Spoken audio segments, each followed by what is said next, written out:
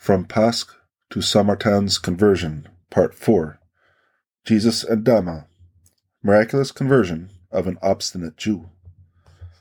Although Adama did not appear very distant, still Jesus and the disciples had to journey some hours up a river before reaching a crossing place. There was no ferryman, but only a raft of beams, something like a gridiron, which lay on the shore for the accommodation of travelers. Toward noon, the little troop reached Adama, which was hemmed in on all sides by water. On the eastern side of the city lay Lake Merom. The city was surrounded by a stream, which was at 5 different points crossed by bridges. At the bathing gardens, the stream again united with the lake. The steep shores of the low lake were covered with thick reeds and undergrowth, and its waters were muddy, except in the middle, where those of the Jordan flowed. The country around was infested by wild beasts. As Jesus, with the disciples, approached the bathing garden near the city, several distinguished men of the place came forward to meet him. They had been awaiting his coming in the garden. They conducted him into the city, into a large open square, in the center of which stood the governor's palace. It had a spacious forecourt, on both sides of which and in the rear ran rows of low buildings. The court was cut off from the street by a railing of shining metal made into various colored plates. Here they washed the feet both of Jesus and the disciples, brushed and shook their mantles, and presented them with a luncheon of small fruits and herbs. It was an old custom of the people of Adama to conduct all that visited their city to this castle, where they interrogated them. If they were pleased with them, they treated them hospitably, in the hope of attracting blessings upon themselves. But if they were not favorably impressed by their guests, they did not hesitate to cast them into prison. Adama, with about 20 little districts, belonged to a province under the jurisdiction of one of the Herods. The inhabitants of the city were Samaritan Jews who, in consequence of their schism, had embraced sundry perverse notions. Still, there was no idolatry practiced among them, and heathens living here had to carry on their idol worship in secret. After that, Jesus was conducted by the men that had received him outside the city to the synagogue, a building of 3 stories. There he found a great part of the Jews assembled, the women in the background. First they prayed and chanted canticles to God, that to his honor they might understand all that Jesus was about to say to them. Then Jesus began his discourse. He spoke of the divine promises, of their mutual dependence and their realization, and of grace which, he said, was never allowed to go to waste. If he to whom, on account of the merit of his ancestors, some grace was given, would not receive it, it was passed on to the next most deserving.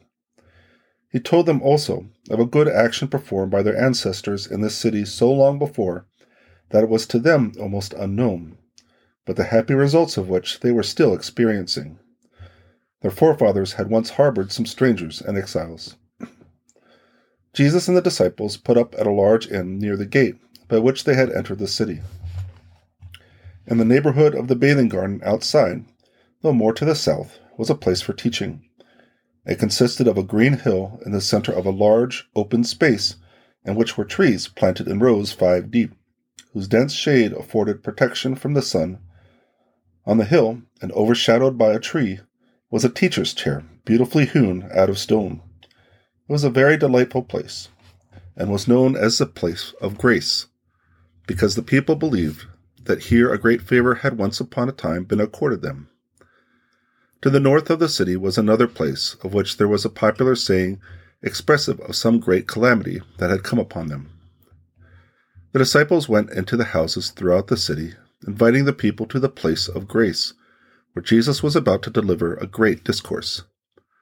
On the evening before, a banquet was given in the public hall of the governor's court. About 50 citizens were present, and 5 tables were spread. Jesus was at that of the most distinguished, and the disciples were scattered among the guests at the other tables. I think Jesus and the disciples also contributed something to the entertainment. Plants like little trees and pots adorned the table. Jesus taught during the meal, going from table to table and speaking to all the guests. When the tables were cleared of all but their ornamental foliage, and grace said, "All present ranged in a half circle before Jesus, who delivered an instruction and invited them to come next morning to the place of grace, where he would discourse to them more at length. Next day, toward 9 in the morning, Jesus set out with the disciples for the place of instruction, where over 100 distinguished men were gathered under the shade of the trees. In the outer circle were some women also.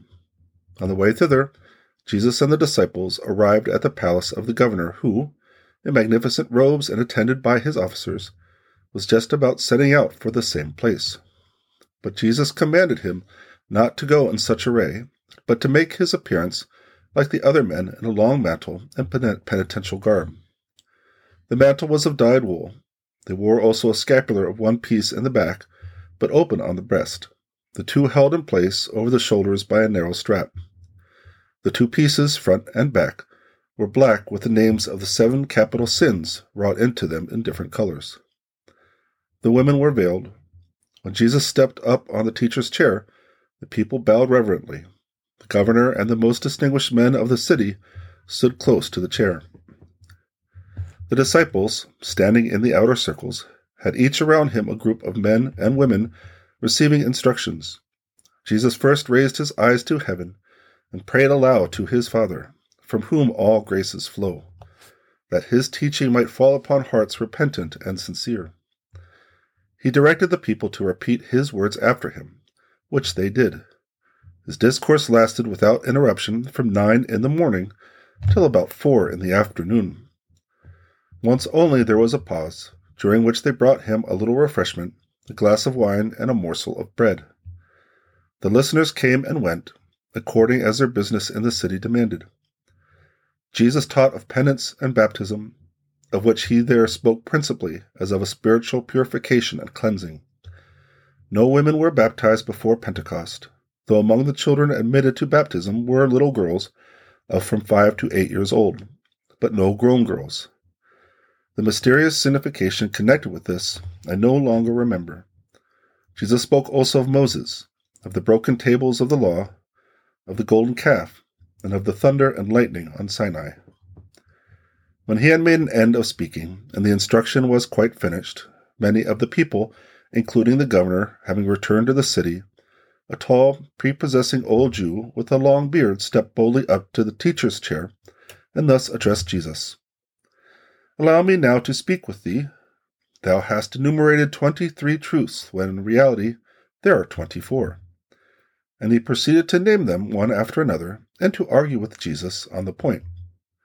But Jesus replied, "Desiring thy conversation, I have suffered thee here. I might have sent thee away before the whole crowd, since thou didst come hither uninvited. Thou sayest that there are 24 truths, and that I have taught only 23. But thou hast already added 3 to my number, for I taught 20 only." And then Jesus counted up 20 truths, according to the letters of the Hebrew alphabet, although it was by the same manner of reckoning that his opponent had proved that there were 24. He then descanted upon the sin and punishment of those that add something to the truth. But the old Jew would by no means acknowledge his error, and he was supported by some present, who were glad to hear Jesus contradicted. But Jesus said to him, "Thou hast a beautiful garden. Bring me some of the best and soundest of its fruits. They will rot away as a sign that thou art in the wrong. Thou hast an erect, robust body. Thou shalt grow crooked if thou art wrong, that thou mayest see how the noblest gifts are ruined and deformed as soon as additions are made to the truth. But if thou canst show forth some such prodigy, we shall admit that there are 24 truths." Thereupon the old Jew hurried with his associates to the garden, but a short way off. In it was to be found all that was rare and costly in the shape of fruits, plants, and flowers. All kinds of choice animals and birds were there in cages. In the center was a large basin in which were kept rare fish for the delight of the beholder. The old man, with the help of his friends, quickly gathered the most magnificent fruits, yellow apples, and bunches of ripe grapes, which they put into 2 little baskets. The small fruits they put into a cut glass dish that looked as if made of threads of colored glass intersecting one another. Besides that, he took with him in lattice baskets of various birds and rare animals of the size of a hare or a little kitten. All this time, Jesus continued to speak of the evil of obstinacy and of the ruinous consequences attendant upon arbitrary additions to the truth. When now the old Jew and his companions placed around Jesus' chair the rare flowers and animals in the baskets and cages, intense excitement prevailed in the crowd. But when he proudly and obstinately maintained his first assertion, words of Jesus were fulfilled in all that he had brought. The fruit began to stir, and from all sides broke forth horrible maggots and worms that soon devoured it, so that of a magnificent apple nothing more could be seen than a tiny piece of peel on the head of a squirming maggot. The beautiful birds and other rare animals began to grow faint and exude matter from which were formed worms that turned and gnawed their flesh, now become red and raw. The sight was so disgusting that the crowd, which had pressed forward through curiosity, began to turn away with expressions of horror. And this all the more as the old Jew, turning pale and perfectly yellow, became shrunken on one side. At this miracle the people set up a frightful noise and clamor. The old Jew, bewailing himself, acknowledged his error and implored Jesus for mercy. There was so great a tumult that the governor of the city, who had returned home, had to be called to quell the disturbance. As for the old Jew, he loudly proclaimed his fault and confessed that he had indeed tampered with the truth. In consideration of the man's vehement sorrow and his entreaties to all present to pray for him that he might be cured, Jesus blessed the fruits and animals that had been brought to him. All were immediately restored to their first state, including the man himself, who cast himself in tears at Jesus' feet, giving thanks. He was so truly converted that he became one of the most faithful of Jesus' followers, and the instrument of many other conversions. In a spirit of penance, he shared with the poor a great part of the magnificent fruits of his garden. This miracle made a deep impression upon all that had now returned from the city, whether they had gone to take something to eat. And indeed, such a miracle was necessary here, for these people, as is often the case among nations of mixed origin, were obstinate in maintaining opinions that had been proved to them to be erroneous. They sprang from Samaritans who had entered into mixed marriages with heathens, and who had, in consequence, been banished from Samaria. They were fasting today not on account of the destruction of the temple of Jerusalem, but account of their own expulsion from Samaria. They indeed acknowledged and lamented their having fallen into error, but at the same time they cared not to abandon it. They had given Jesus an extraordinarily gracious reception, because many signs contained in an old tradition received by them from the heathens had been fulfilled. In accordance with the same, they were now expecting some great favor from God to befall them. This promise had been made at the place afterward, named the place of grace. I know only this, that these heathens had once in great affliction prayed on that spot with hands raised to heaven, and that it had been foretold to them that when new streams should flow into the lake, and another into the bathing spring, when the city should have extended as far as the spring, then should the favor be received. And now all these signs had been fulfilled. There flowed at this time, I think, 5 new streams, either all into the lake, or some into it, and some into the Jordan nearby. Another sign was fulfilled in the taking of some change in an arm of the Jordan, and a new stream of good water had begun to flow into the well at the place of grace. It was at this place that Jesus was about to baptize, and it was, very probably, to this that all the prophecies concerning the water referred. The water here, too, was bad. The city had also extended entirely on this side.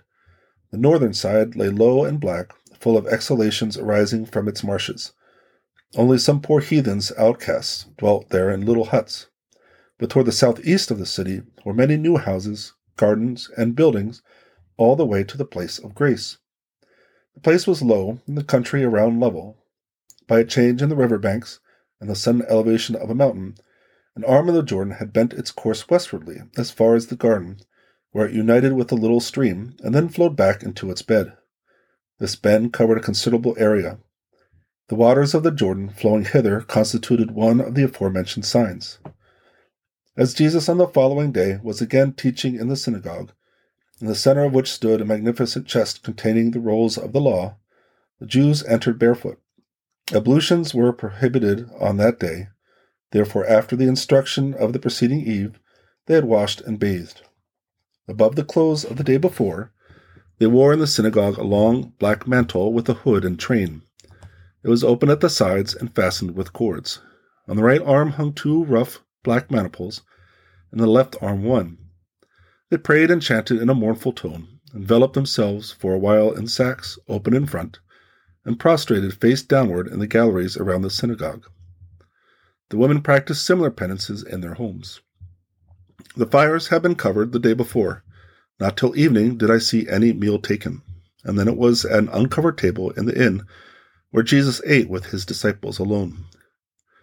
The others took theirs in the large hall of the court. The meal consisted entirely of cold viands brought forth from the governor's house. Jesus spoke words of instruction on the subject of eating.